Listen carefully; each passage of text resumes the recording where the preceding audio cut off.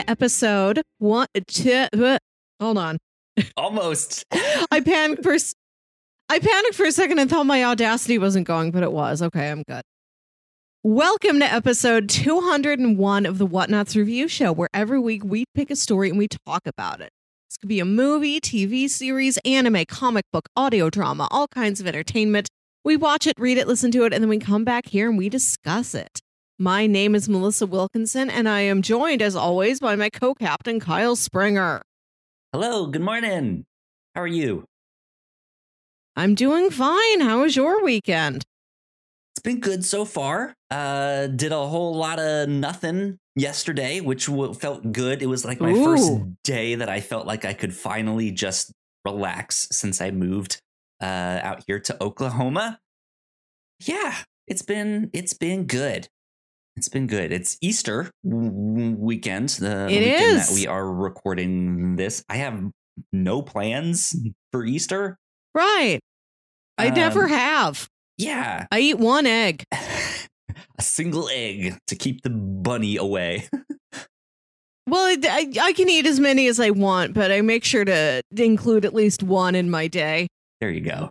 There you go. Get that egg power. How festive. Speaking of gods, kind of. that's kind of what we're here to talk about today. Speaking of people who are very big and buff and strong and probably eat like 4 dozen eggs, today we're talking about some Thor comics. Yeah, Thor. Specifically, Thor, Goddess of Thunder. So if you did not know, God is a woman here on the show this week. So yeah, Thor, Goddess of Thunder. Melissa, you pitched this one. What inspired you to pitch these? We just hit episode 200 last week.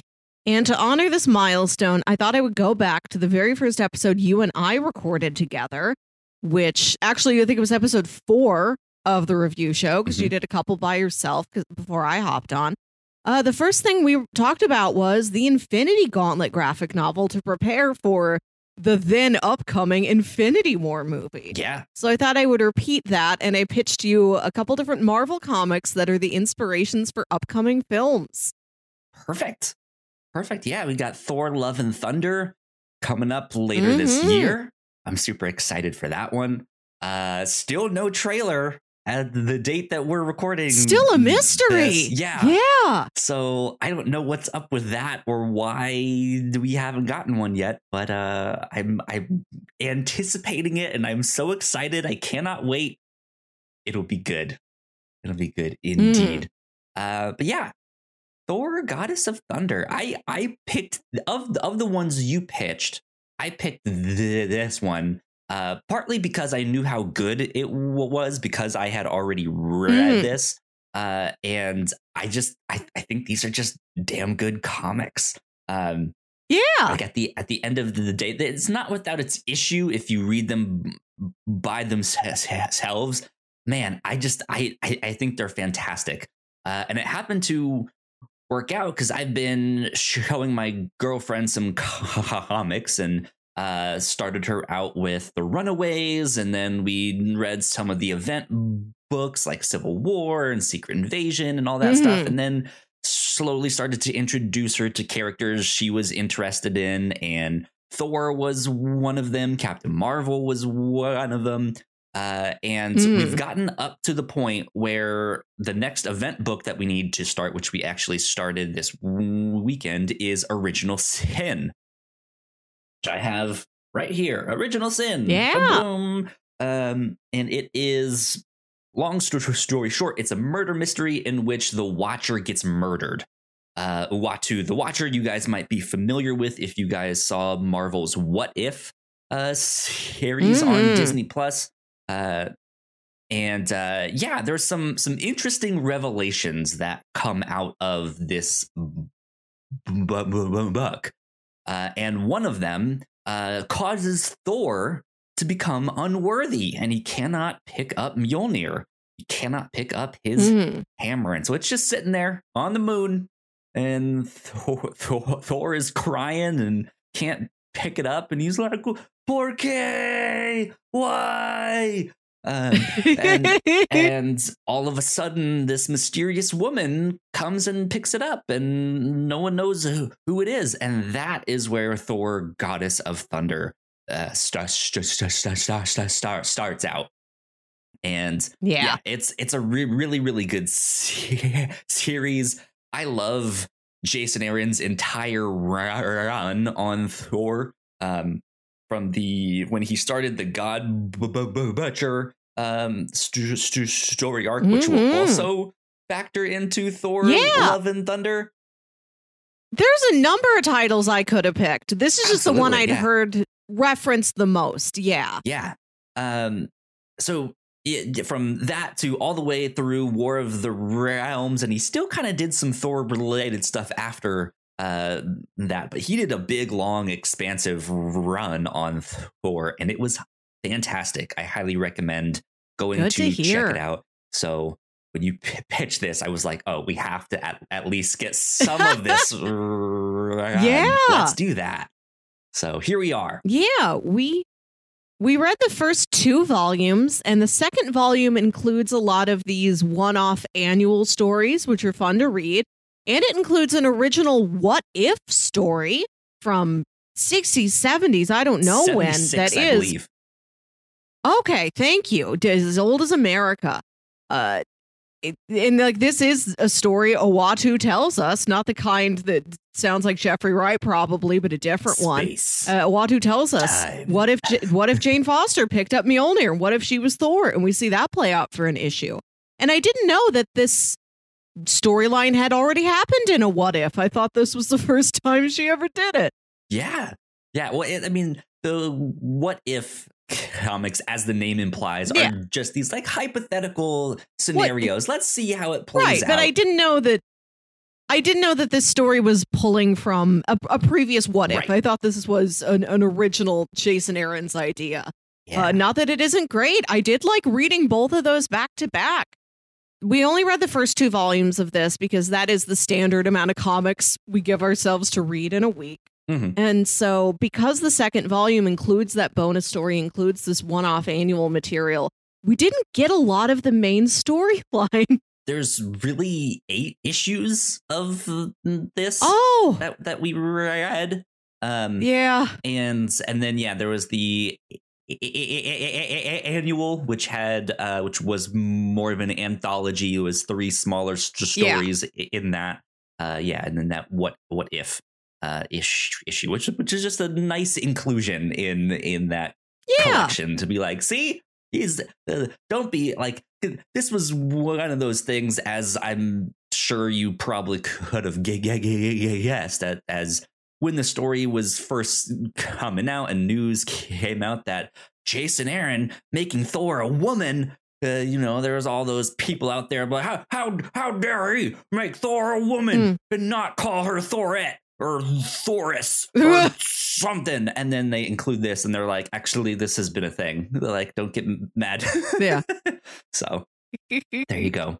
And what's interesting is that when this mysterious woman picks up Mjolnir, Thor himself gives her the name. He's like, you should be Thor.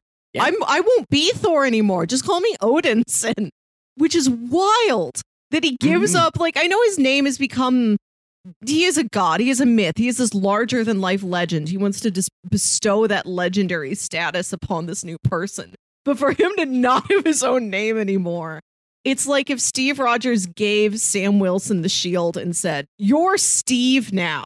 I'm not Steve anymore. Yeah. It's kind of an interesting comparison there. Yeah.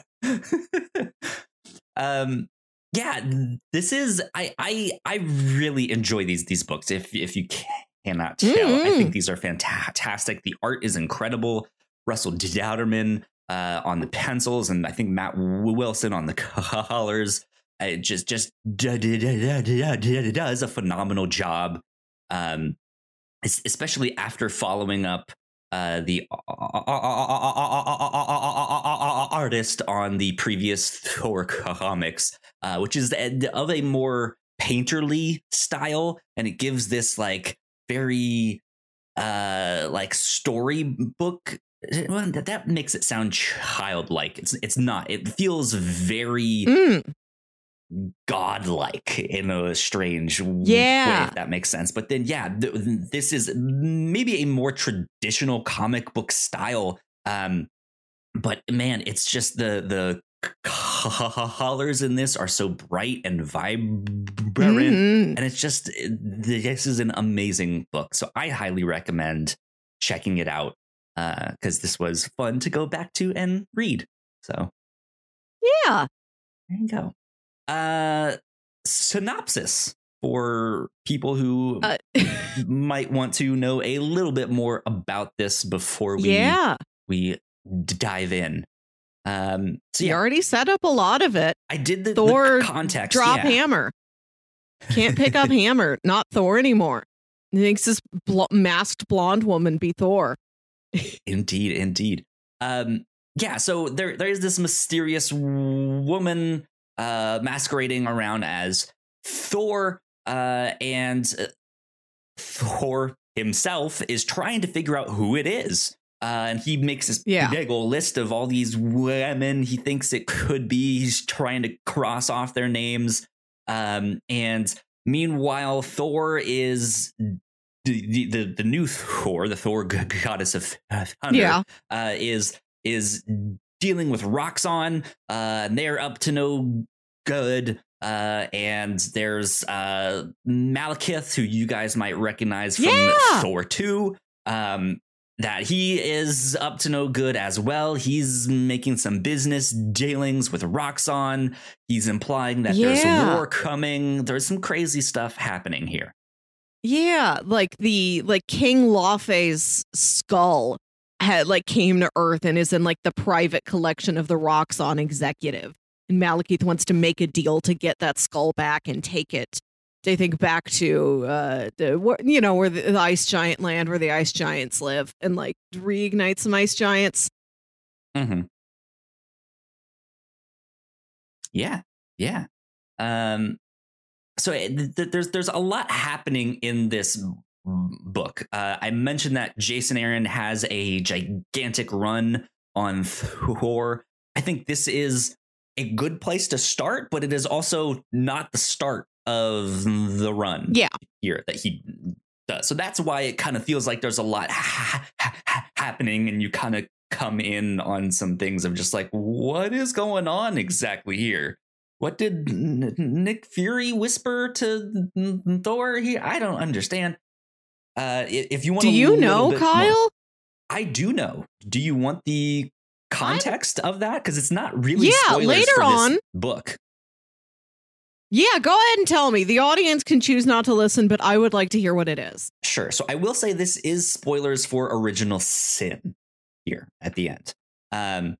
So the Watcher was murdered. The Watcher, of course, watches all these big, mega important events, and he keeps records of these things here.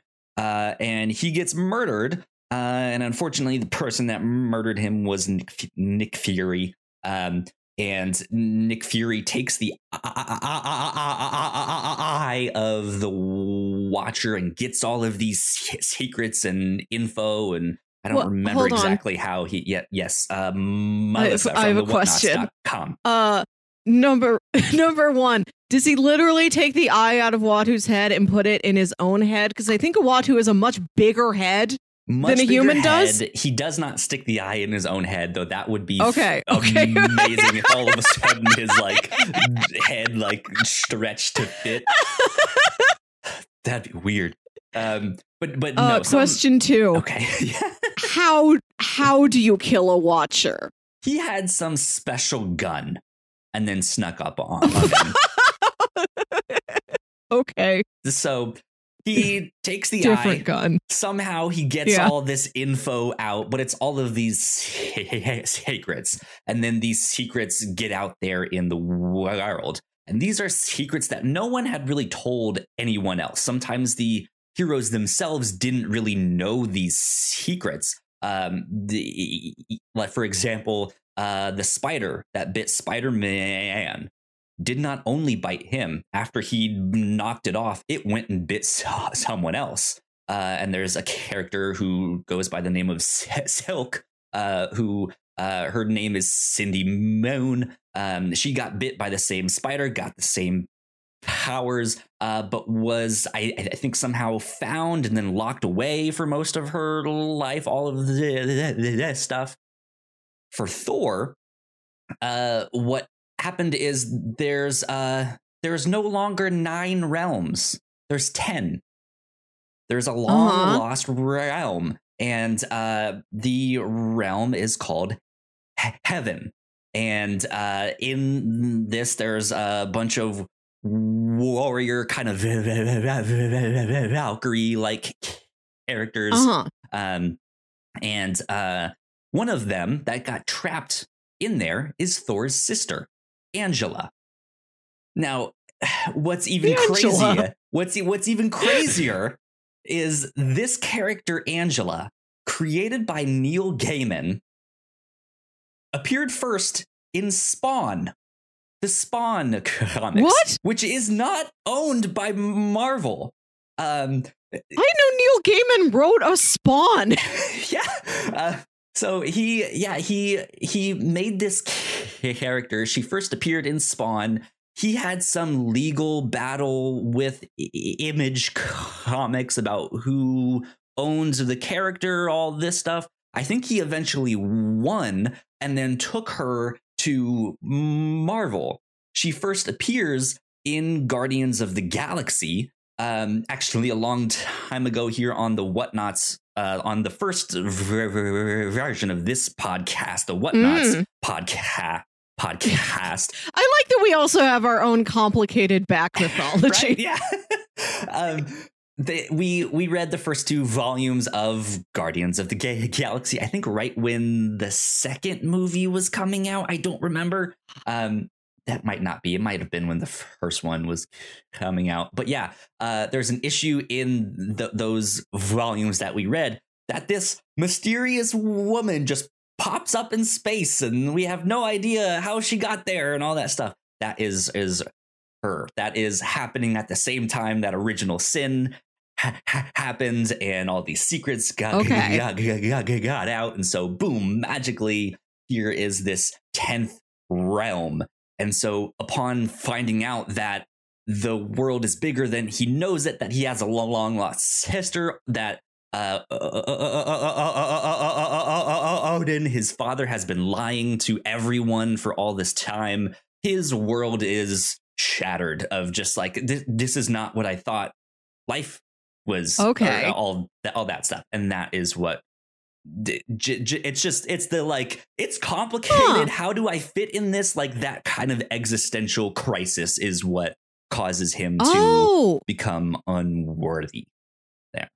Interesting. So Thor, he did not actually do anything. He committed no crime. He did nothing wrong. Not at all. He's just having trouble coping with bad things other people have done. And that makes him less worthy to wield Mjolnir. And Nick Fury whispers it to him in Original Sin. Like there's this big fight at the end and Nick Fury gets right up to Thor and he whispers this. And you can't read the text. It's too small. You can't read it.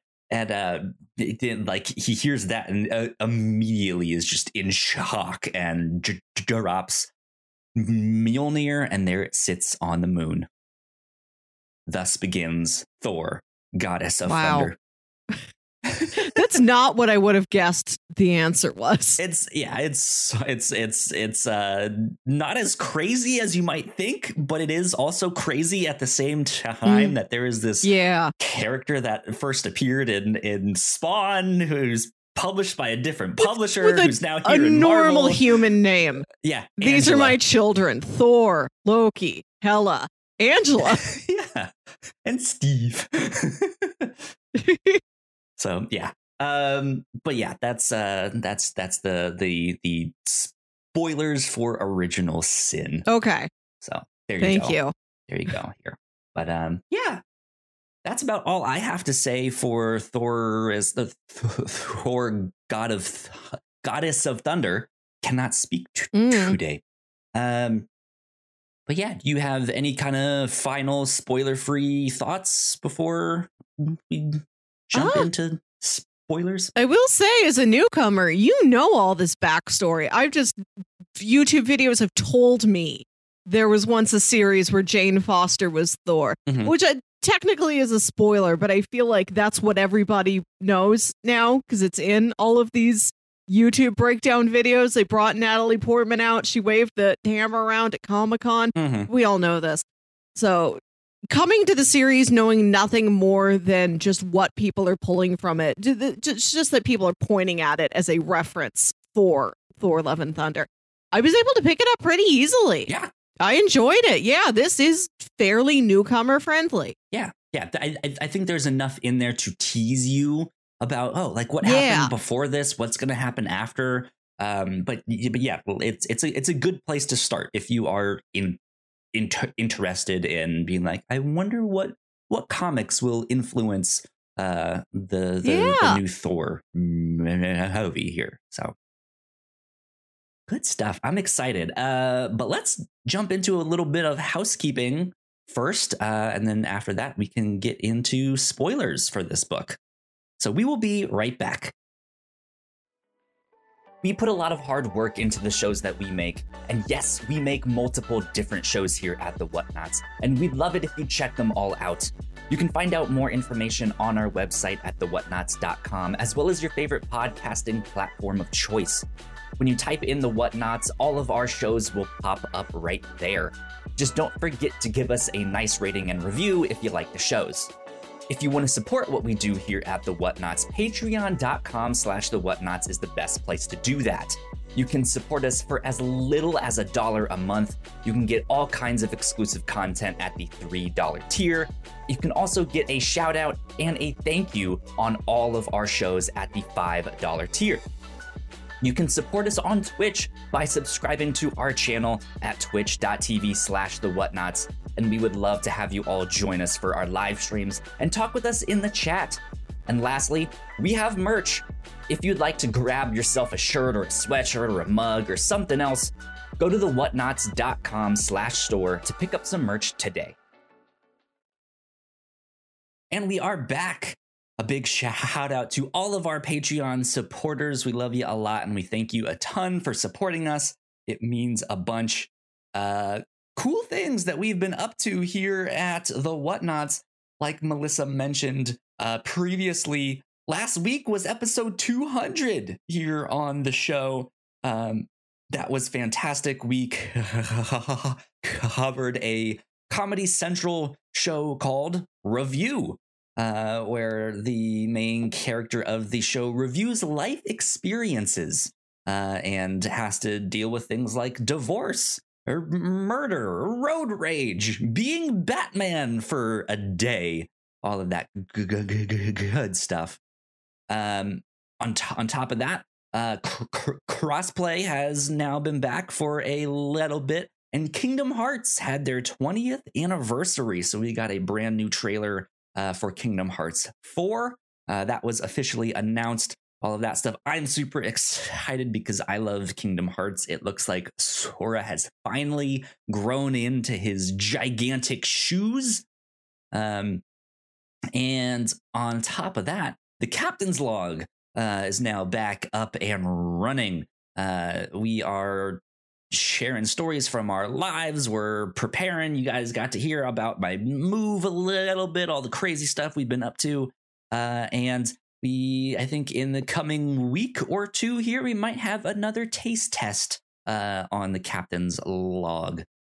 So get excited for all of that. But I think that's about all the housekeeping. Melissa, it looks like you're trying to fix your headphones. Are you good to go? Can you hear me? Can you do all of that stuff, or do we need to take another quick break?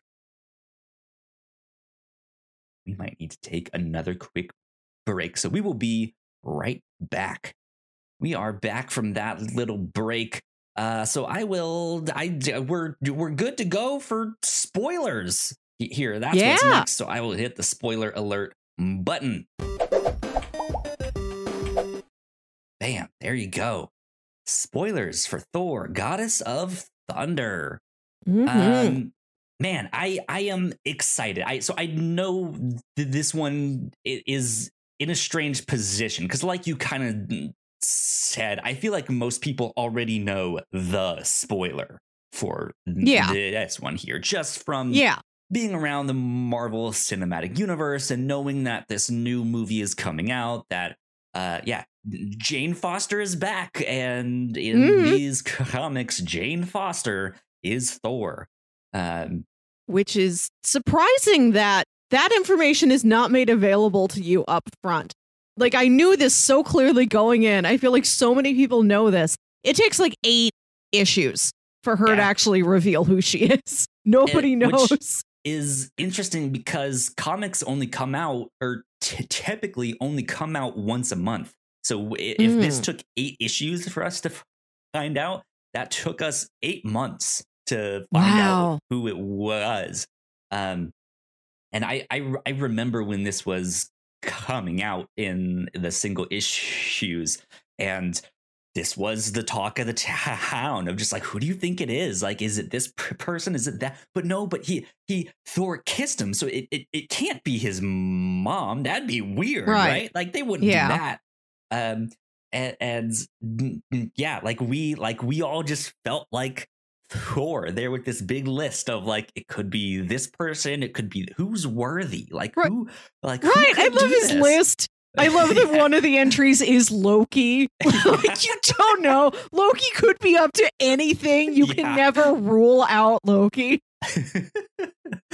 But yeah, at the end of the day, it is Jane Foster. Something that they allude to, that they mentioned here, especially at the end of I think issue 8, is when she transforms back. She mentions that, you saw her. She has cancer. She's sick. She's going through chemo, but she's taking chemo while she's in Asgardia, which is what Asgard is currently called. At this point in time in the comics. There's a whole long history with that I'm not even sure of exactly. But she's taking chemo because she refuses the magic that these Norse gods could give her and heal her. But she wants chemo, but they also mentioned that the chemo, like, she's rejecting, like, her body is rejecting the chemo. It turns out that when she becomes Thor, it gets rid of her cancer, and it like clears out her body. She's healed. She can do that. But when she turns back into Jane Foster, since it cleared everything out, the cancer comes back, but all the chemo does not.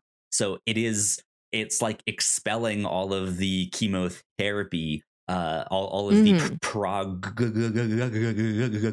progress that they've made with that, and that's why it's rejecting. So being Thor is kind of killing her, which is why at the end there she's like, I'll do it even if it kills me, stuff like that. So but yeah, that's the big reveal. Jane Foster is Thor, and she goes on to be Thor for quite a while. And has a good run. She's currently no longer Thor, but she is a Valkyrie. Okay, that's nice. Yeah, and do you have to die to become a Valkyrie, or can you do that while you're still alive? I think, God, I don't remember. Typically, I think you have to die, but I could be wrong on that because I don't know how Valkyries become Valkyries exactly. Yeah, I don't know, because this has been my question. Like, I've heard, from New Rockstars, all these other videos, like, oh, this is the Thor: Love and Thunder is going to pull from this run in the comics where Jane Foster becomes Thor, but she has cancer, and every time she picks up the hammer, it clears everything out of her body, including the chemo, so she can't heal. I've heard this. People keep telling me this. And like I said, we read these first 2 volumes. It didn't happen to take us very far into the story. I have no idea how this is resolved. No video I've seen has said, and then Jane Foster ended up beating it, or, and then Jane Foster died. So I don't know what happens to her. Or I don't know if this is still like, still happening in the comics. I don't know. I don't know what becomes of this initial premise. It's kind of still happening. Like I don't remember if she dies or not, or how exactly she becomes Valkyrie. I think I have a vague memory of her dying, but I'm not certain on that. But yeah, she becomes Valkyrie. She has a weapon that can kind of turn into any weapon she wants. She has the power to now see people's, like, how long it will take or how impending their death is. There's this like floating sphere above everyone's head. And if it's like big and gigantic and like the size of a planet, then like this guy's about to die. Like, but if it's small, then they're fine. All of that stuff. And yeah, she's gone on her own adventures now. She has a magical horse whose name I don't remember, but it's also something. God, I love a magical horse. Yeah. It's great, and the art in those books have been fantastic. So she's still around doing her thing. Good. I'm happy for Jane Foster and her health. Yeah. So yeah, what in Thor, Goddess of Thunder, do you want to start with here? I guess just the mystery that we have. Yeah, we see a lot of thought bubbles from Thor, Goddess of Thunder. Sort of realizing how strange her predicament is. And it's interesting that she's got these thought bubbles that are drawn in normal typeface that sound like just normal human thoughts, and then her word bubbles are in the like gothic font with the "Hear me, all ye heathens, these and thous." Right, like she isn't consciously doing it. That's just how words come out of her mouth now that she is Thor. You have no choice. Yeah. Yeah, and they do a good job really funny that she's sitting there with like, her thought bubbles. Why am I talking like this? Yeah. I like that her thought bubbles give her a lot of personality, but nothing that's specific enough to give you any clues. You do spend. I don't know what it was like to read these issues as it was coming out, if it was a leading theory that this was Jane Foster, or if this did completely take people by surprise. She also doesn't, like, when she transforms, she's got a mask, so you can't really see her eyes, and she's got like beautiful golden Thor locks that everyone presumes, that just comes with the hammer. If you're not blonde already, hammer will dye you blonde. So like you could look like anybody. Well, he mentions that the Thor, or that the hammer has transformed Thor's appearance before. So yes, if she wasn't blonde when he was a frog, it's potentially they don't have to be blonde to be this. So could because I think she actually is also a brunette in the comics too. Right. So I mean, I think maybe we had one old photo of her or something. I just presumed she looked like Natalie Portman, had Natalie Portman hair. Basically. It's a good mystery, and I think they go through a couple people, right? They go through Freya, through Lady Sif, through Jane Foster, just to kind of give you some, like, is it this person? It could be like, where were you when this happened? You weren't there. All of this stuff, and like each one seems to kind of fit in their own way, but also doesn't. So it's a good mystery, but I don't know if it necessarily holds up in terms of like murder mystery standards of Agatha Christie or whoever. Right? It's just like, okay, that there's enough in here to give you clues, but they're not really clues.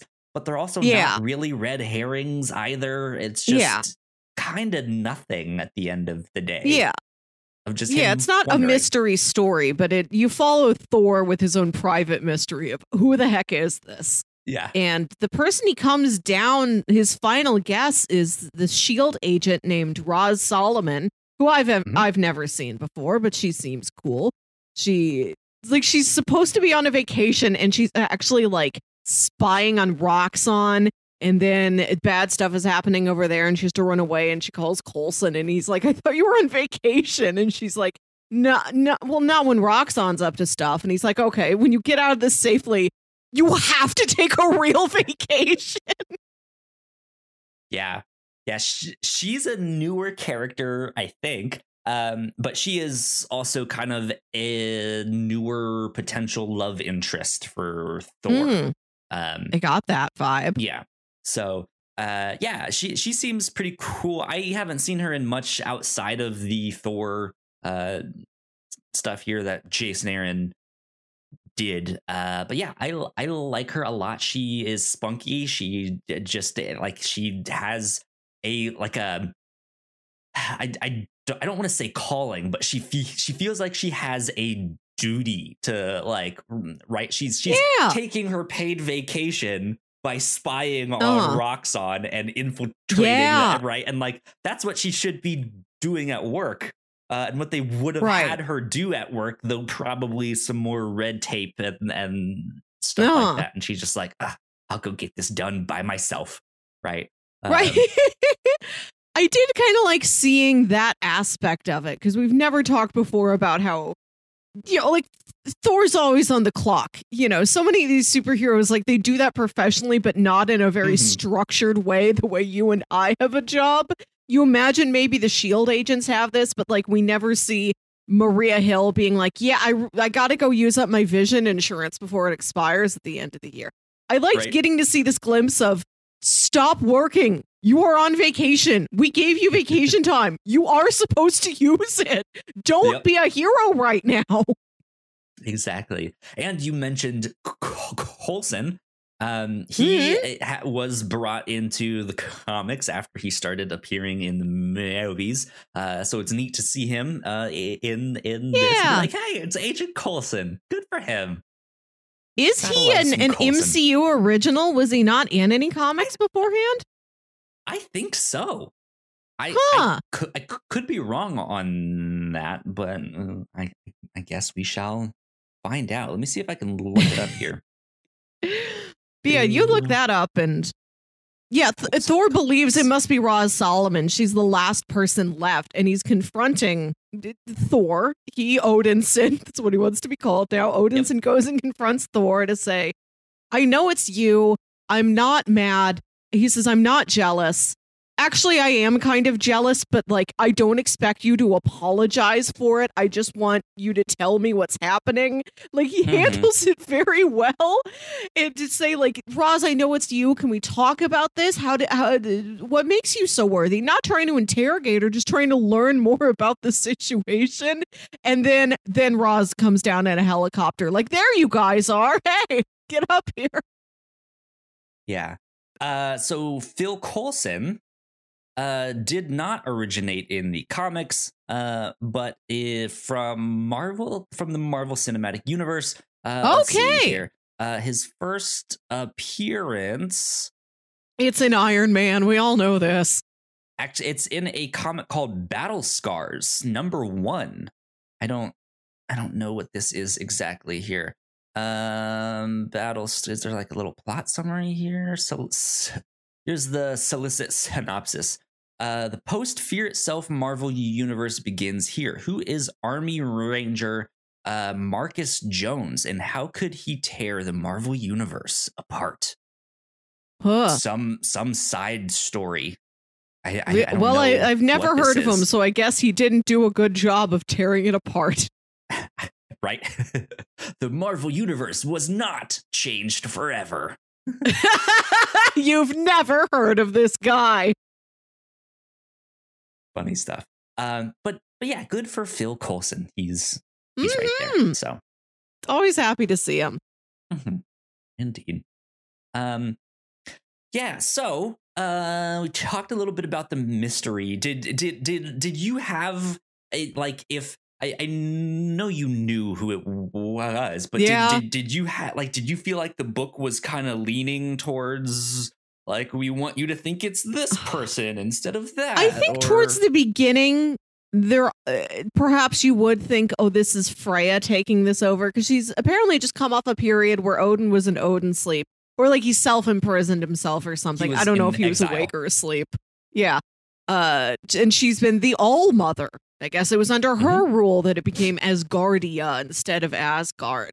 And he comes back. He's very mad. This Odin is not as nice as the Anthony Hopkins Odin, and even that guy isn't the nicest. This Odin's a real jerk. And he sort of kicks her out like, no, it's my rule. All-Mother, reign of the All-Mother gone. All-Father's back in town.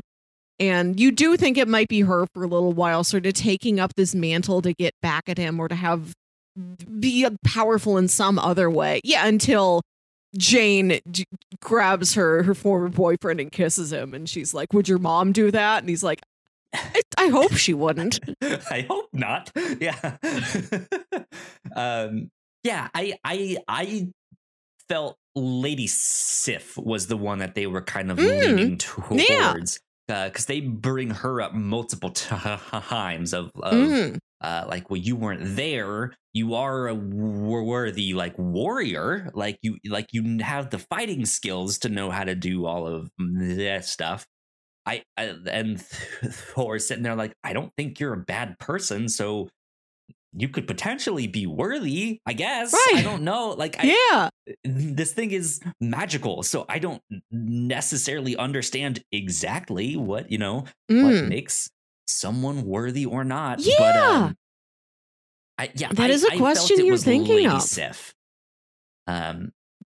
Understandable. Yeah. Always happy to see her and the Warriors 3, since we haven't gotten to spend a ton of time with them in the films. It's nice whenever they pop up in comics.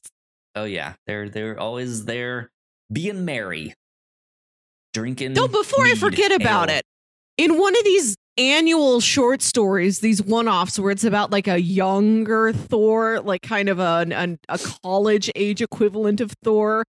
In one of his earlier adventures, Mephisto comes to town to challenge him, and they have a drinking contest. Yeah. Another great mirror to the first episode I was ever on, Infinity Gauntlet. That also had Mephisto in it. I know, between these two stories, there's lots of repeating characters, but specifically Mephisto. The fact that we've not seen Mephisto in the past 196 episodes, and look, now he's back. Yep, indeed. I liked the annuals. Oftentimes those stories are just good. Let's just have a fun romp, right? Like let's have a drinking contest with the devil. Let's do some. Let's test this new Lady Thor. Right, let's see if she's up to the challenge, and they just come up with the like, okay, you must sneak in and steal a lock of this queen's hair, and Thor woke her up and got burned, and fire was everywhere, and all this, and she just walks up and is like, excuse me, like, let me wake you up from your nap, and like, my name is Jane, like, here's my situation, like, can I have a? She's like, yes, of course. There's some good moments in those. Those are a lot of fun. Yeah. One of my favorite moments that I think is also really, really fun, that was not in the annual, but in the main issue, I think, was when she's out and Crusher Creel is like robbing a bank something, and he's like, the new Thor is a woman? What? This is dumb as hell. And then his wife Titania walks up and is like, what's happening here? What's going on? Wait, Thor's a woman? Well, this is cool. She surrenders. Yeah. She's like, I'll give you a pass. Go ahead and like put me in jail. Doing. Good for you. Right. Good for her. I want this new female Thor to have a win under her belt. Like, go ahead and throw me in prison. I'll take that L. But if we meet again, I'm absolutely going to kick your butt. But for this one time, yeah, you take this one. It's a great moment. And like, I did like that a lot. Yeah. And especially because I'm looking at these two, I'm like, these are familiar. Why do I know them? They were in She-Hulk, right? Didn't Titania fight She-Hulk? Probably, yeah. That handful of, who was it, Dan Slott's She-Hulk run that we read? Yeah, wow. I believe she's in there in that. She shows up a bunch and as some of the like smaller villains of just like, she's in New York robbing banks and getting put in jail and breaking out and then robbing more banks and getting put in jail. Wow, so, what a life cycle. It is amazing that I feel like I've read so few Marvel comics, even if like we'll read maybe like 2 a year or something here on the show. I feel like I've barely scratched the surface, but there are very specific characters like, oh, Crusher Creel is back. I've barely read any comics, but I've encountered Crusher Creel twice. The Wrecking Crew. The Wrecking Crew is back. We still have yet to encounter one of my favorite like throwaway characters, Paste Pot Pete.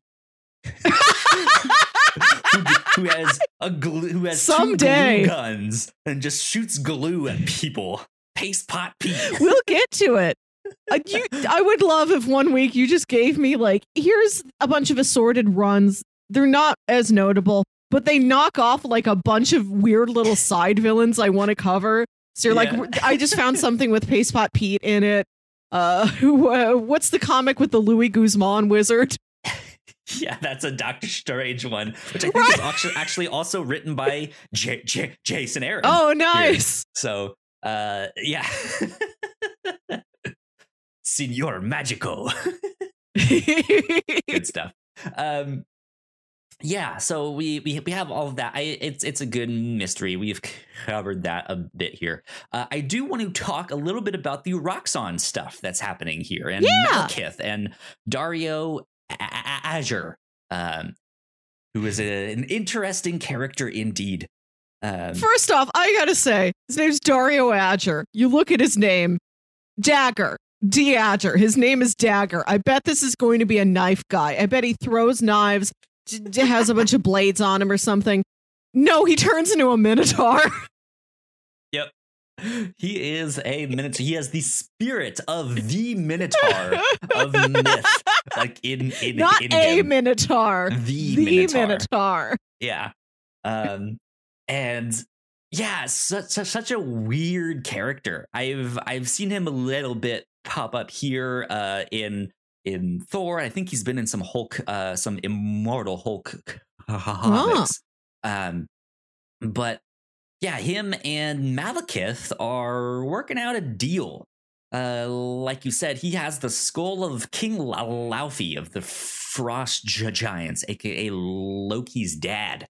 His skull here, and he just has it as a conversation piece, right? He dug it up, he found it, and he's just keeping it.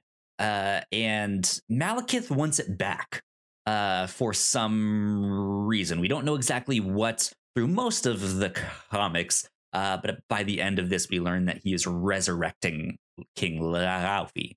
But yeah, they're working out some deal, and it's interesting because in the midst of this mystery of like who's the new Thor, who could it be? They have this like anti-corporation story, just about the like how big and bad corporations are and how much they don't care about what they're doing to the environment and all that stuff, and how much of the work that they do is just kind of throwaway. Like, oh, something Thor is destroying the building, and it's fine. We'll just write it off. The insurance will cover it.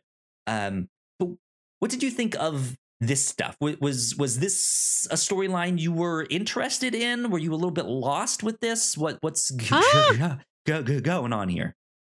Sometimes I was a little bit lost. I think my problem was that I would read these before bed, the standard reading time, and I was always too tired. And then I'd get to everything written in the fancy Asgard font, and like something about it, just I could not concentrate. Over. Yeah. Right. I'm like, Shakespeare stuff. I've seen it. I know. So I was a little lost, but I think that's on me. and not the book. I loved Malekith. I've seen Thor: The Dark World. I know that he's Christopher Eccleston. He's very somber. This Malekith, he's wearing this like battle dress. He's very sassy. He's behaving the way you would expect like a Loki to behave. I really enjoyed his presence. I like him when he goes to visit the frost giants and they truly put him in scale. There's a shot of him walking and you realize he is walking on the banquet table. He's next to like a giant plate of fruit or something. He's so small compared to the literal frost giants. He's just walking around their dinner table trying to make a deal with them. And then he just goes and bothers Dario Agger for this skull. That's one thing that I like about the comics. The frost giants literally are giants. Like, they are huge. Whereas in the MCU, they're big. They can be considered giants, but they're more like 8, maybe 9 feet tall, which is still really, really tall, but it's not the same scale that these ones are at. Like, the frost giants of the comics would be like 3 stories tall. Like, they'd be huge. I like that. I do really like that. But yeah, this Malekith is much more, like I said, flamboyant. He's much more lively. He's emotive. He schemes, right? Whereas in the one we got in the MCU is much more, like you said, somber and still and calculated and very like precise. Where you made the comparison to Loki, which I can see that. I don't know if I read him as much of a like trickster or I'm trolling you in that kind of but there's way. Something about him that feels theatrical, feels kind of sneaky. Exactly.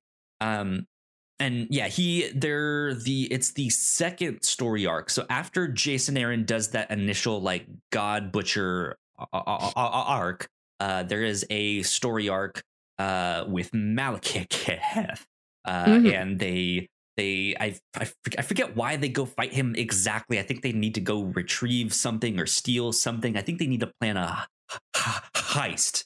And so Thor he's like, I need a troll and I need this and that, all that stuff. And they go steal something there. And that's when they learn that Malekith is up to something and they don't know what. And so, as Jason Aaron is writing these comics, you kind of slowly learn that Malekith is setting up all of these things. He's resurrecting Laufey. He's doing this and that. And it all culminates in what eventually is a Marvel event book called War of the Realms, in which there's this big like war between Asgard and Midgard versus Malekith and the Frost giants and these people and all that stuff. It's a big old fight with their spills out into New York and stuff like that. There's a lot of good stuff in that. Neat. Yeah, and that's kind of the culmination of Jason Aaron's run. He does write Thor and some Thor related stuff after that too, but it's not as much of a like, hey, everything in this Thor run is building up to something, like, pay attention, this is going to be the big Marvel stuff here. It's more just like, let me just have my own like quiet Thor book here on the side here. The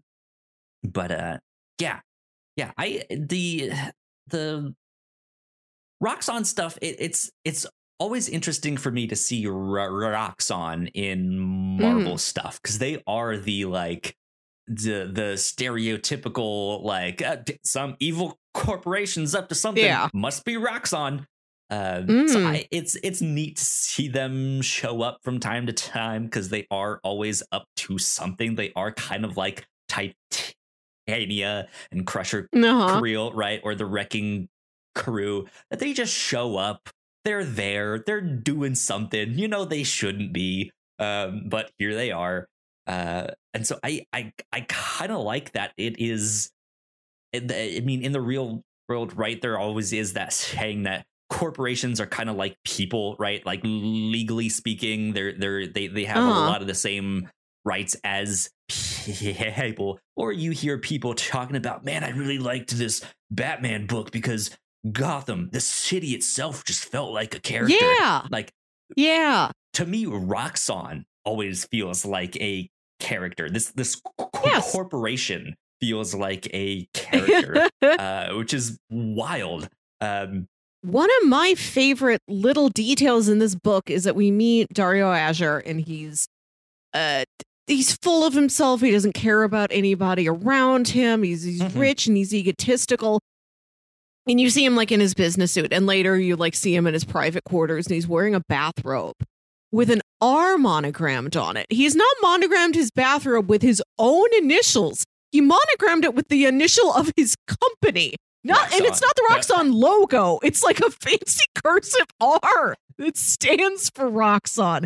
And I thought that choice was fascinating. This man is like, he's so egotistical, but like as CEO of this company, like he still knows the company is larger than he is. And that's what he wants. He wants the entire legacy, not of his own life, but of all of Roxxon. That's what he feels proud of. He's like, put that on my bathrobe. Right?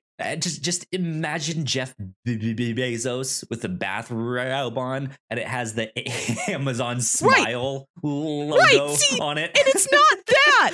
It's if he had a bathrobe that just said A. Right, yeah. But like, so he, like you said, like he's more interested in kind of the future of Roxxon, this long-lasting legacy of Roxxon, which is an interesting comparison to what's happening to Thor here. Because when you mentioned that Thor himself gave Jane Foster Thor his name, he's at the end of the day, he's more concerned about the legacy. And I think someone else in this book, I think it's Freya, who has a moment where she's speaking to Jane Foster, who says something along the same lines here of like, look, it doesn't matter if you're worthy or not to pick up the hammer. You have the name Thor now. Like, that is the legacy. This hammer will shatter, the magic will wear off. Who knows? Something will happen, but you carry the legacy of a god. Now, that is the thing that is lasting and will last much, much longer. And in a similar way, Dario Azure is being like, man, I need a Roxxon to be set up for millions of years. Because in the business deal that he sets up with Malekith, I think he gets like the mining rights to Niflheim for the next like millennia. Right, or something like that. It's kind of wild because he knows that this is not something he's gonna see in his lifetime. Which I guess I don't know if he's immortal or not. I don't think he is, but who knows? But still, like, it's a long ways off. There is this idea of legacy,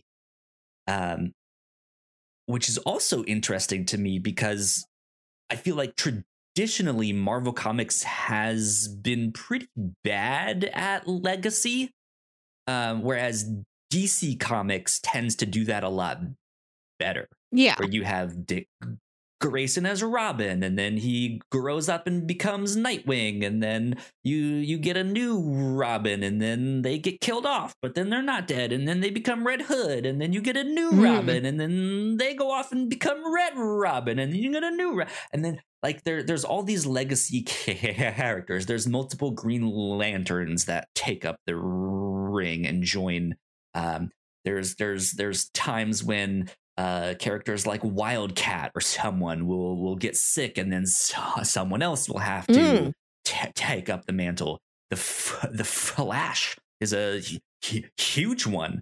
When Barry Allen dies, Wally West, who's Kid Flash, steps up and becomes the new Flash. Like, DC Comics is really all about legacy, and Marvel, until recently, hasn't been. Yeah.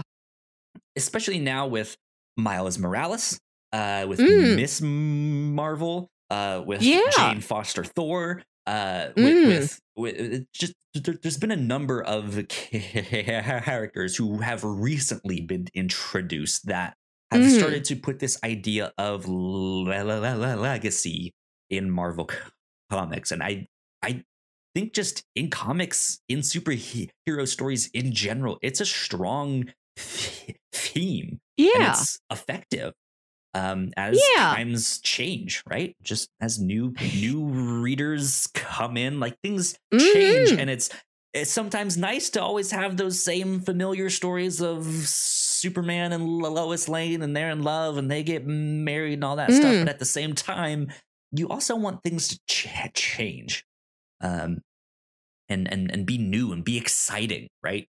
And I think this book is a great example of that.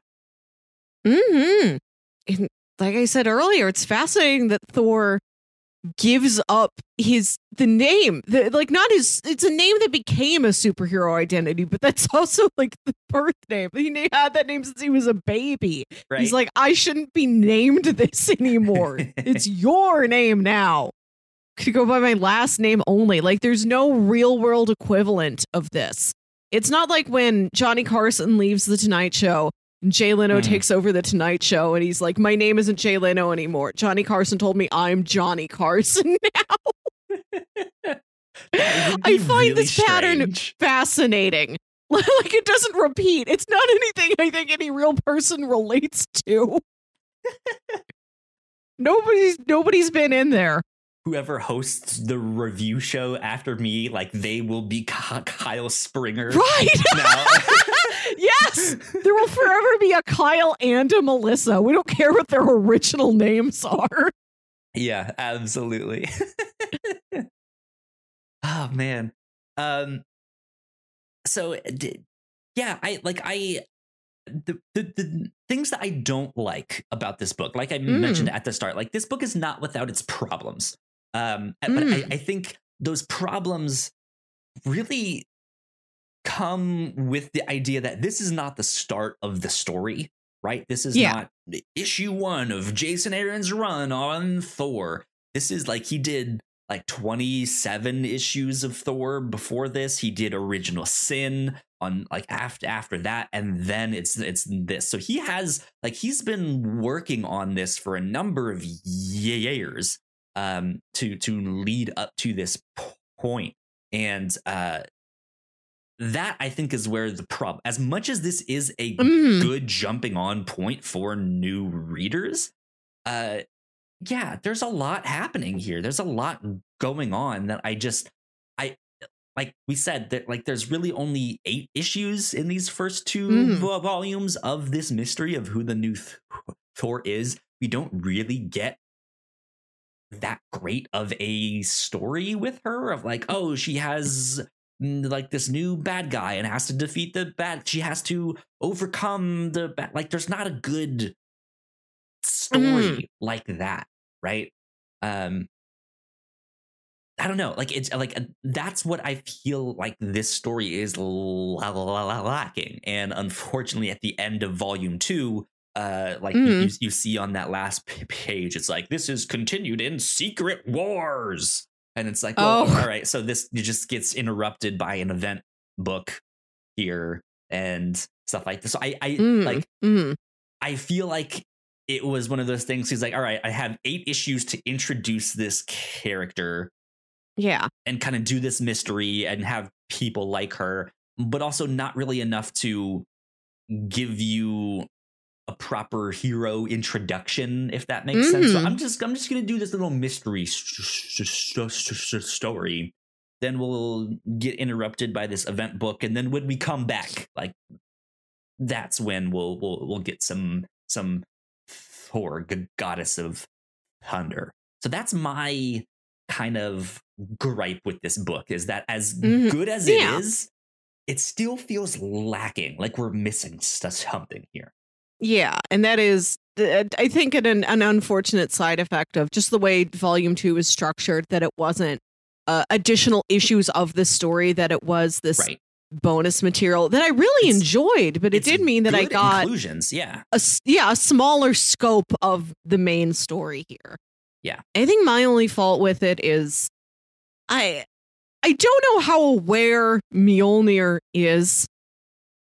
If how much does Mjolnir think about what it's doing and why it chooses certain people as worthy?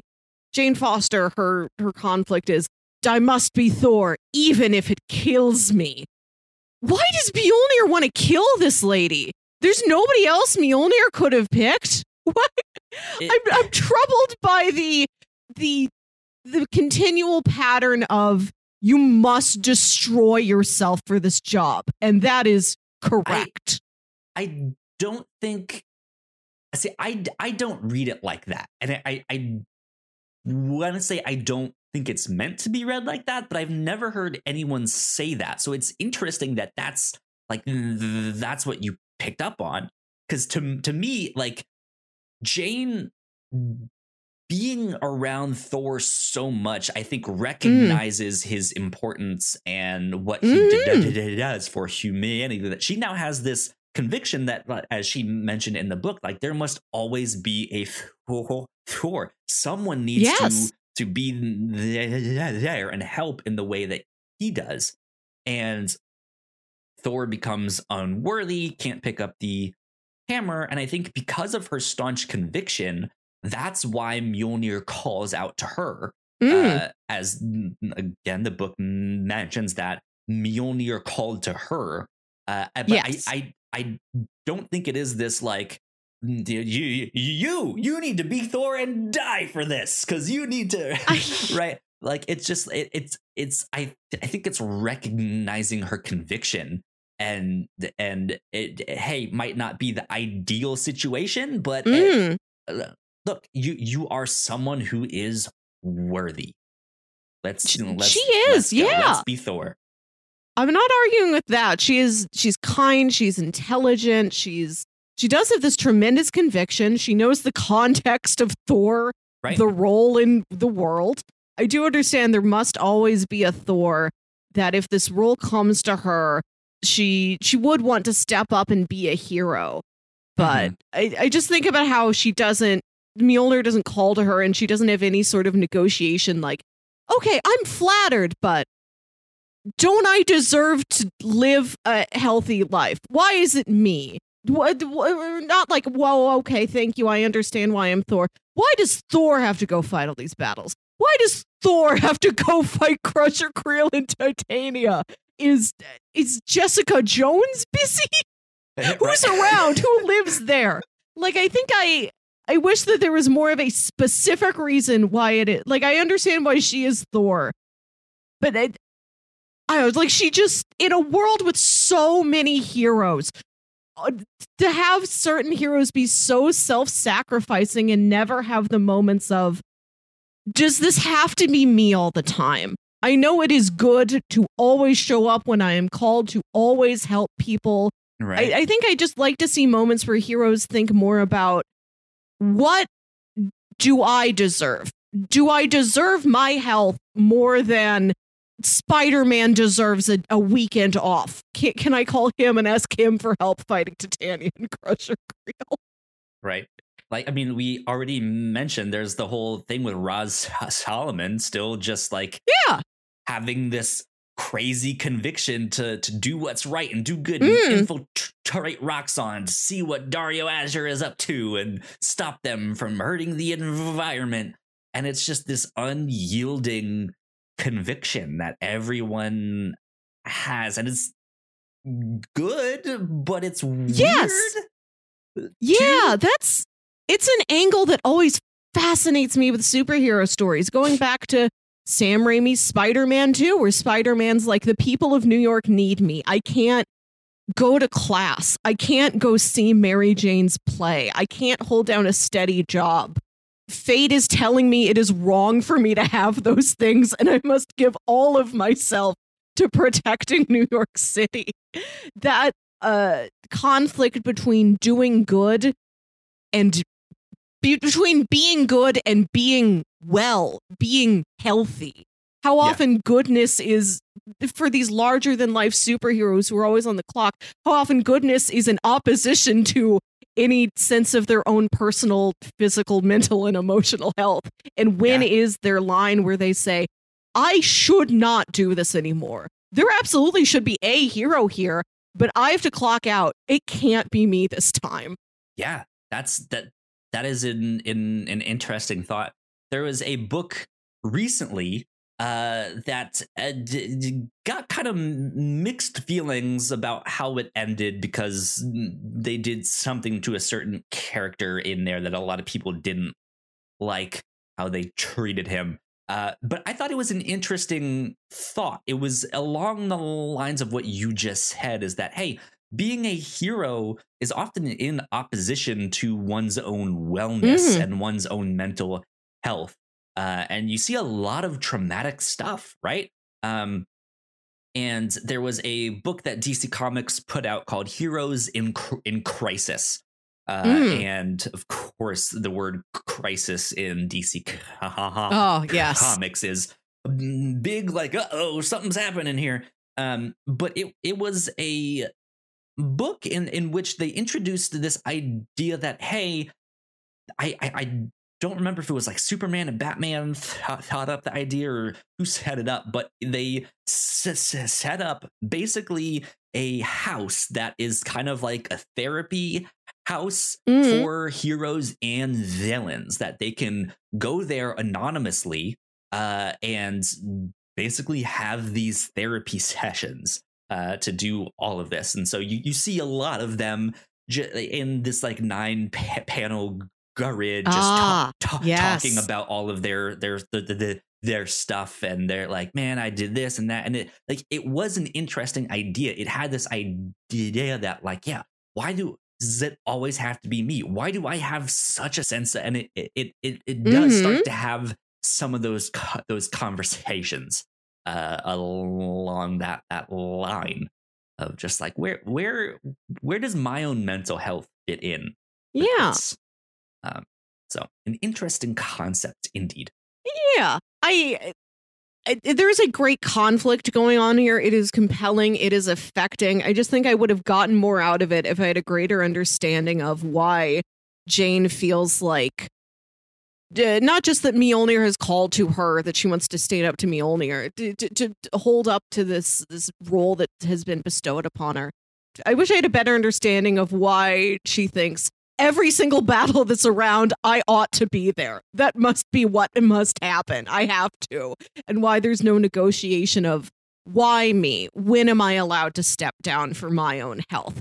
Like, us, the reader, sees this situation is unsustainable. I wish I had more of a sense of her thinking, this is unsustainable. I should get out of this.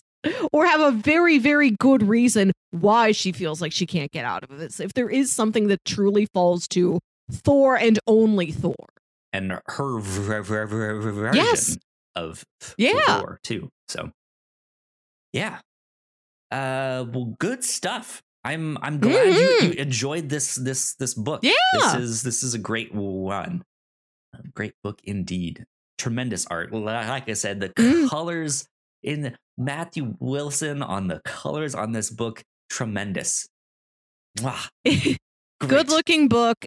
The 3 short stories we get in the annual all have different art styles to them that are all very well paired with the tone of the individual story. Those 3 are really impressive. It was fun to see the what if, the historic what if. Yeah. I want to read. I took a photo of this one panel because I thought it was just so wild that in this old what if from the 70s, Jane Foster finds his hammer, gets the powers of Thor. And because there's nobody around to tell her, you are Thor now, she thinks, oh, it seems like I'm like Thor. Maybe I should have an identity that nods to that. I went to school with a Norwegian girl named Thordis. That name's pretty. I'll call myself Thordis. So Thordis, she's figuring out things she can do with the hammer. And at one point she says, by rotating the hammer at high speeds, it emits antimatter particles. I hope. I hope. Yes, it's working. I'll now use this as a fan to blow the particles at these people. Terrific. The antimatter particles reverses their atoms and brings them back to normal after they'd been like, there was some spell that turned them into negatives, which was a really striking panel. Like it's something that you expect to just be like an art metaphor, to see these people starkly outlined in black and white. No, that is what all passerby sees them as. Like some people in New York City are walking around and they see three other people who have turned into negatives. They have turned into line drawings. And so this is what she figures out. Like, I guess if I spin the hammer, it'll emit like a backwards particle and blow particles on them, and then they'll be better. And then that happens, and she's right. Man, magic. It's just a science that you don't understand yet. Yeah. Whatever Thor said, probably. Yeah. Comics are filled with all sorts of stuff like that. It's great. It's terrible, but it's great at the same time, just because of how ridiculous the whole thing is. But yeah, I think that's kind of about all I have to say on Thor, Goddess of Thunder. Here, yeah, good book. I'm glad we read that one. It was a good refresher for me.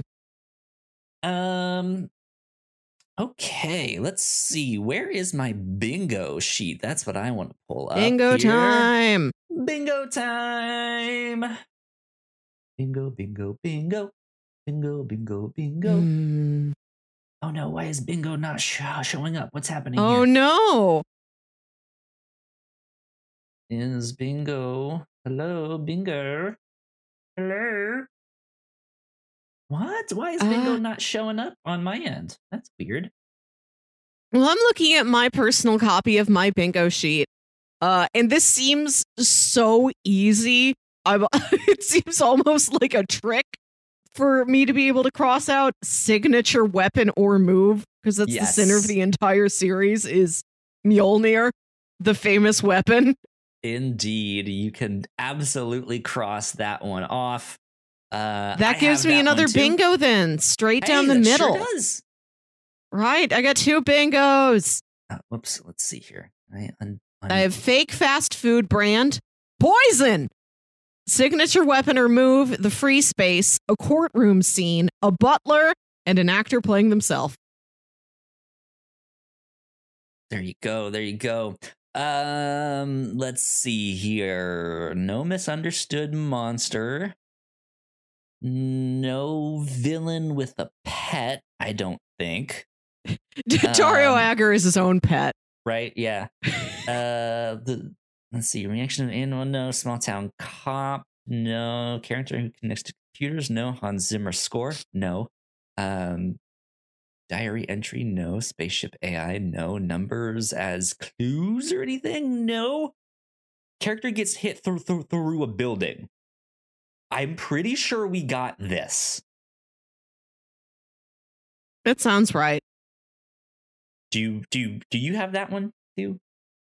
Character I don't think I have that on this sheet. I had that last year. Okay. But I was never able to cross it out. I never got the character gets hit through building of my dreams. Okay. Well, I marked that one. That I still don't have any bingos. You now have 2, but I am 1 away in 3 different spots. Awesome. And I'm 2 away in a couple other spots. Yeah, I'm so close. But Melissa has taken the lead. Yep. Okay. Hopefully it's not going to be like last year where I had 1 and Melissa has like 9. Good stuff. Bingo card has been updated. Unfortunately, video version could not see this one. I don't know why. This happened like a month ago, too, like 2 months ago, where it just like it wouldn't show up on stream. I don't know why. There you go. That is updated. That's been saved. we'll do all of that stuff. So, Melissa, let's do recommendations next. If people enjoyed this, what else might they enjoy? I don't feel like I have anything to recommend that is new to the listener of this episode. Like, if they're here, they already know the MCU movies, which is my main other access to Thor. Yeah. Right, yeah. Like, I think this is the first dedicated Thor topic I've ever read. I mean, he's popped up in other books we've read. I've never read anything that is specifically Thor. But I would recommend the creamsicle. The dessert. Okay. Because the whole time I was reading this book, all I could think about was that one panel from like some old comic where Thor says, I have joined the exalted halls of the godly realms. This day, I am offered a creamsicle. I thought about that. I thought about the old ads where the superheroes would give people Hostess fruit pies. Goodness gracious. So my recommendation to the audience is like, pick up a creamsicle. Of Asgard. You are worthy of a creamsicle. Anybody can be. You don't have to be chosen. You choose yourself to have a creamsicle. There you go. So I, of course, outside of the MCU, I would also recommend reading the start of Jason Aaron's run on Thor, God of Thunder, which is entitled, the first arc, I believe, is called the God Butcher arc there. And that is also factoring into the new Thor movie, Thor Love and Thunder. So that would be a good next step if you started with this one to go check that out. I want to recommend a book. So you pitched this one because, hey, on your first review show podcast you were on, it was a Marvel comic. We were preparing for Infinity War or Infinity Gauntlet. Right before that, I read a comic called Velvet. Yes. I want to recommend that. This is not superhero based, but it is a comic. It is a spy, like action adventure, James Bond style comic with lots of espionage. But in a similar way, this is about a woman who ends up becoming the main spy, the main character. The basic pitch is, what if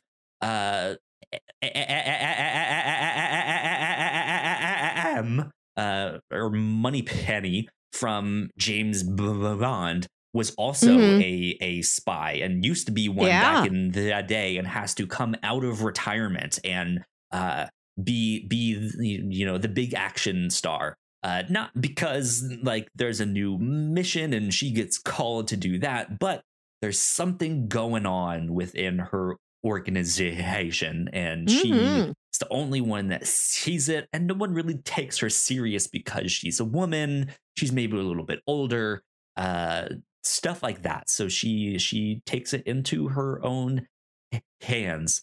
The comic is written by Ed Brubaker, I believe. No, written by Greg Rucka. I have it on my shelf here. I should go hack it up. But yeah, the book is fantastic. I loved it. There's really only 3 volumes to check out, so it's a pretty short read. That you can check out, and it is well worth your time. It is a very good book. I highly recommend it, and the art is fantastic. Definitely one worth picking up. If you want a little bit more of the like legacy Marvel characters, of course, I mentioned Miles Morales. You can pick up some of his books. He'd be a good one to check out. Or Miss Marvel, as her Disney Plus show is coming down the road pretty soon here. I just started reading the Miss Marvel comics with my girlfriend, and they are great. They're wonderful. I love them a lot. they'd be one to check out too, especially if you're wanting more of like a traditional like superhero origin story and good like first battle that I felt like we kind of missed here with these comics here. The first volumes of Miss Marvel would be a good one to check out there. So there you go. Yeah. Those would be my recommendations. All right. Next week, Melissa, it's our end of the month special.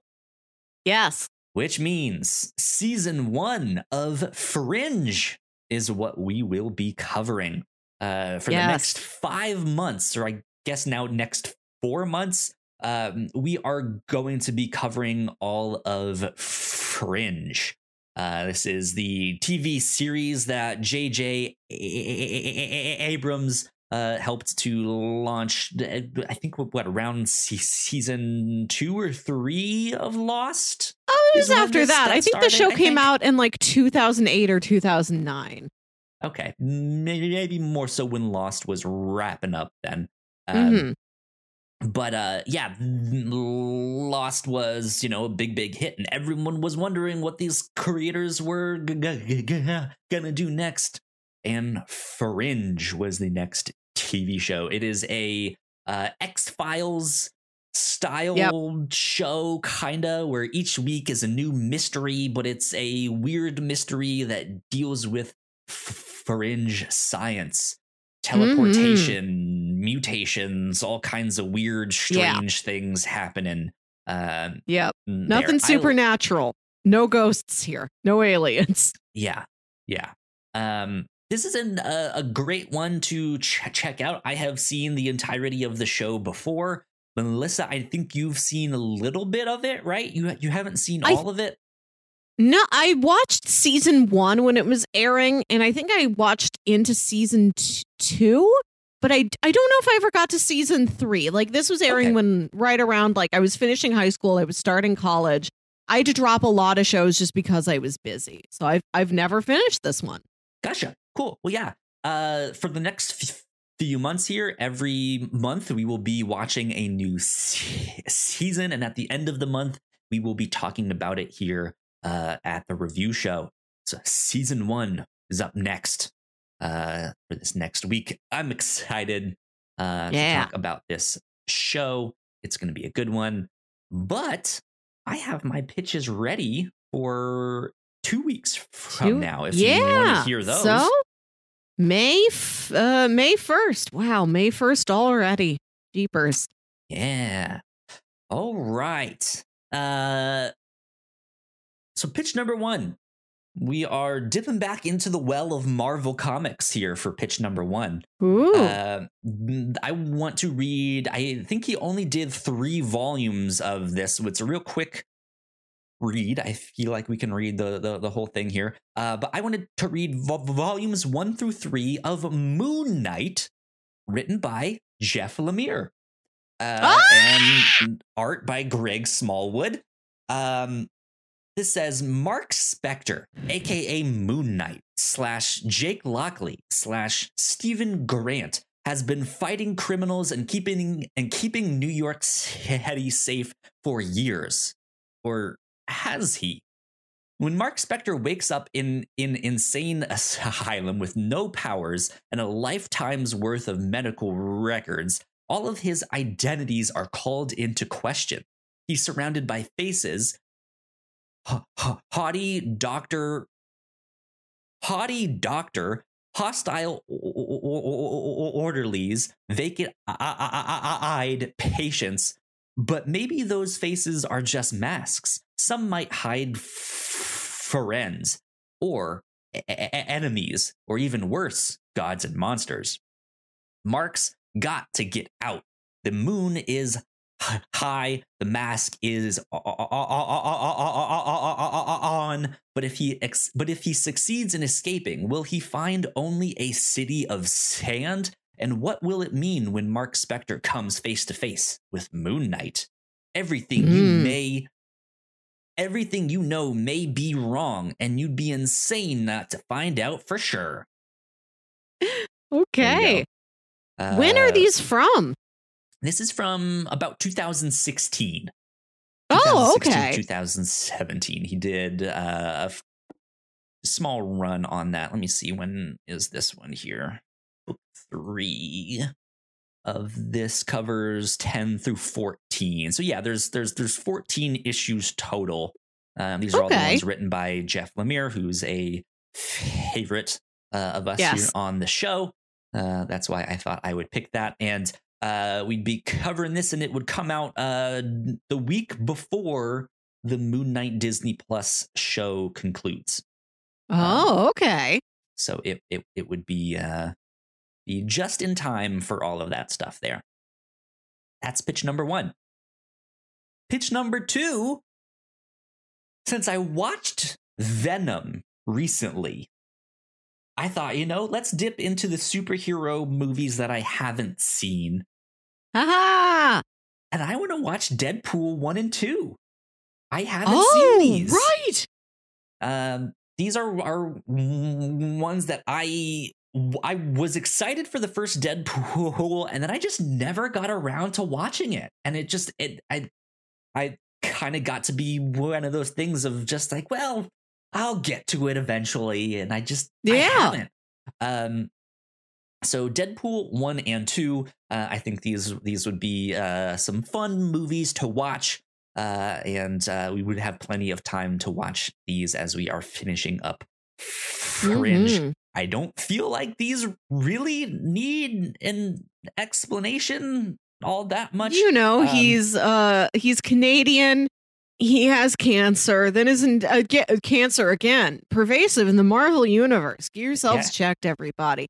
Then he becomes entirely cancer. Puts on a suit, has like a sword, loves chimichangas, Yeah, he is this like fourth wall breaking anti-hero in the Marvel universe. Yeah. He gets his name from the Clint Eastwood movie. He is kind of a spoof on Deathstroke from the DC comics. Deadpool's name is Wade Wilson. Deathstroke's name is Slade Wilson. I didn't put that together before. Yep. Whereas Deathstroke is like gravely serious all of the time. Deadpool is sarcastic and funny and just makes jokes nonstop. And yeah, I know that people like these movies a lot.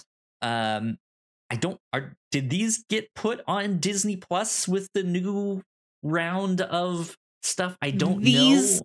These have not, but I think these are. I think since the Fox acquisition, the MCU is going to be. Deadpool will show up. It's been theorized that maybe he could have like a brief cameo or Easter egg in Multiverse of Madness, since he is connected to the X-Men. So that would be pretty nice timing to watch these right before Multiverse of Madness. True indeed. Indeed. No, they're not on Disney Plus yet. They might be on Hulu. I think I saw them on HBO Max. Good. Okay. That is where I was also looking for pitch number 3 here. This is Blade Runner Black Lotus. This is in a Japanese-American CGI anime television series based on the Blade Runner franchise. That just wrapped up its first season. I don't know if there's going to be a season 2 or not, or if this is just a mini series, but it just wrapped up in February. It was a co-production between Crunchyroll and Adult Swim. And debuted on Adult Swim, all of that stuff. Black Lotus takes place in Los Angeles in 2032, 10 years after, or 10 years into the aftermath of Blackout 2022, which, by the way, is a short, is a techno-noir cyberpunk anime short film directed by Shinichiro Watanabe, who did Cowboy Bebop and the like. But it's set before 2036 Nexus Dawn, which is a 2017 American neo-noir science fiction short film acting as a prequel to the feature film Blade Runner 2049. This makes me want to go to sleep. Right. And centers on a female replicant protagonist. It also includes familiar characters from the Blade Runner universe. From what I understand, the main character wakes up in the back of a transport vehicle with a Black Lotus tattoo on her shoulder and unable to recall her memories.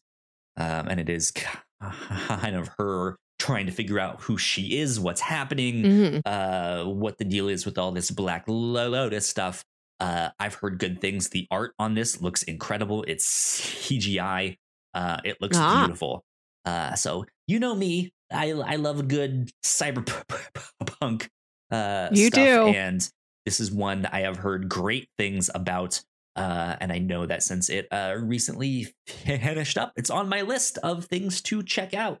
And I think it's been a while since we've done a good cyberpunk crime noir, tech noir thing here on the show. So true. There you go. That's pitch number 3. Pitch number 1, the first 3 volumes of Moon Knight, as written by Jeff Lemire and Greg Smallwood. Pitch number 2, Deadpool 1 and 2. And pitch number 3, Blade Runner Black Lotus.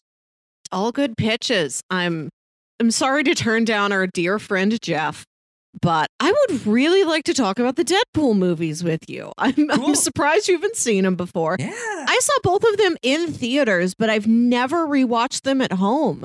I'd really like to watch both of them back to back now and see how they play, and we can talk about how we think this fits into the larger world of superhero movies and how we might see them in the MCU in the future. I think now would be a good time to broach the topic of Deadpool. There you go.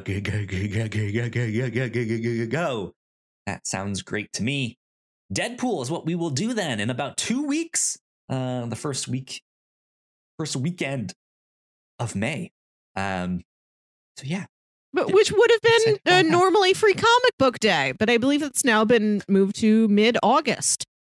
Actually, this year I believe it is back to the first week in May. I only know that because this week I went to a bunch of comic book stores near me to try and find my new home comic book store. And one of the things that I got, they put in a bag that was like Free Comic Book Day, May 1st. It's Saturday, May 7th. Yeah, it's Saturday, May 7th. First Saturday in May. Day I'm going to go see Doctor Strange. Big day for comic books. Yeah. So that'll be good. All a bunch of stuff to be excited about. Go get yourself some free comics from your local comic book store down the road too. So there you go, Melissa. That is it for this episode of the review show. So where can they find you on the internet? You can find me on Twitter and Instagram at Wilkywit. That's WILKYWIT. And listen to my other podcast, Saturday Morning Obscurities, show where me and my brother James talk about weird old kids shows you feel like only you remember. Our latest episode is our first Saturday night obscurity, where we talk about an adult cartoon. And I promise you, this was not my idea. Jams asked a friend, do you want to come on the show? What would you like to talk about? And this friend volunteered of their own volition to talk about the Venture Brothers. I did not force him. Yeah. It was my treat. It was a treat to me, a beautiful surprise. I get to talk about Venture Brothers again? Sending out mental signals and psychic abilities. Talk about Venture Brothers. Talk about Venture Brothers. He could have picked anything. This is what he wanted to talk about. And we talked specifically about the TV special between seasons 5 and 6, All This and Gargantua 2, which is wild. Almost every character is in there, and Jams knows Venture Brothers less well than I thought he did. He's like, I've actually never watched a lot of this show, so it was a big learning experience for him. I don't know. How are we related? Who knows? Well, you guys can find me at Yo Kyle Springer on Twitter. And if you guys want to stay up to date with all of the stuff that we do here at The Whatnauts, we are at The Whatnauts on Twitter. So please go like, share, and subscribe. That would help us out a ton. If you have some kind things to say, please go leave a rating and review wherever you get your podcast. That would help us out a ton. I think that is about it for this one. This has been episode 201 of The Whatnauts Review Show. We will see you all next week. Bye. Bye.